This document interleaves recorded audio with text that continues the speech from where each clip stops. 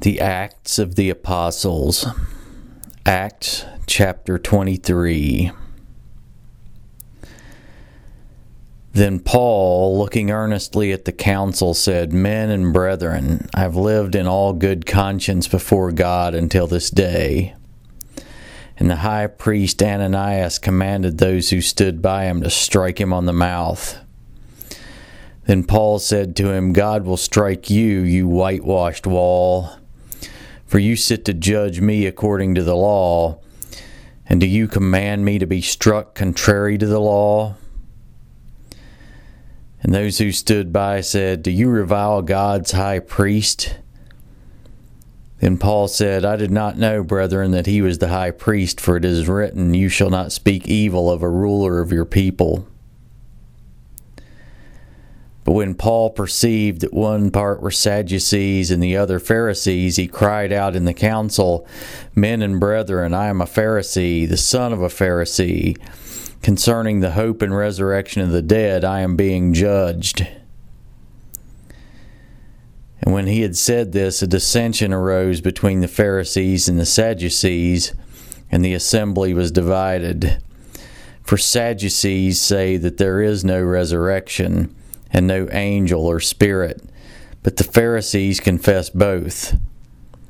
Then there arose a loud outcry, and the scribes of the Pharisees' party arose and protested, saying, We find no evil in this man, but if a spirit or an angel has spoken to him, let us not fight against God. And when there arose a great dissension, the commander, fearing lest Paul might be pulled to pieces by them, commanded the soldiers to go down and take him by force from among them, and bring him into the barracks. But the following night the Lord stood by him and said, Be of good cheer, Paul, for as you have testified for me in Jerusalem, so you must also bear witness at Rome.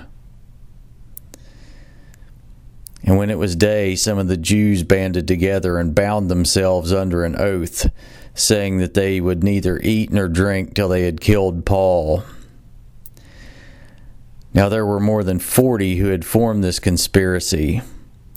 And they came to the chief priests and elders and said, We have bound ourselves under a great oath, that we will eat nothing until we have killed Paul.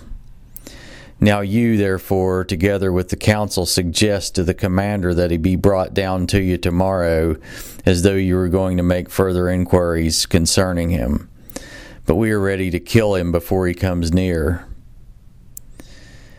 So when Paul's sister's son heard of their ambush, he went and entered the barracks and told Paul. Then Paul called one of the centurions to him and said, Take this young man to the commander, for he has something to tell him. So he took him and brought him to the commander and said, Paul the prisoner called me to him and asked me to bring this young man to you. He has something to say to you. Then the commander took him by the hand, went aside, and asked privately, What is it that you have to tell me? And he said, The Jews have agreed to ask that you bring Paul down to the council tomorrow, as though they were going to inquire more fully about him. But do not yield to them, for more than 40 of them lie in wait for him, men who have bound themselves by an oath that they will neither eat nor drink till they have killed him. And now they are ready, waiting for the promise from you. So the commander let the young man depart and commanded him, Tell no one that you have revealed these things to me. And he called for 2 centurions, saying, Prepare 200 soldiers, 70 horsemen, and 200 spearmen to go to Caesarea at the 3rd hour of the night, and provide mounts to set Paul on and bring him safely to Felix the governor. He wrote in a letter in the following manner, Claudius Lysias, to the most excellent governor Felix, greetings. This man was seized by the Jews and was about to be killed by them. Coming with the troops, I rescued him, having learned that he was a Roman. And when I wanted to know the reason they accused him, I brought him before their council. I found out that he was accused concerning questions of their law, but had nothing charged against him deserving of death or chains.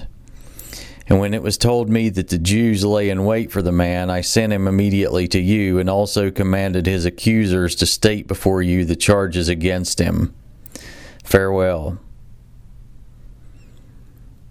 Then the soldiers, as they were commanded, took Paul and brought him by night to Antipatris. The next day they left the horsemen to go on with him and returned to the barracks. When they came to Caesarea and had delivered the letter to the governor, they also presented Paul to him. And when the governor had read it, he asked what province he was from. And when he understood that he was from Cilicia, he said, "I will hear you when your accusers have also come." And he commanded him to be kept in Herod's praetorium.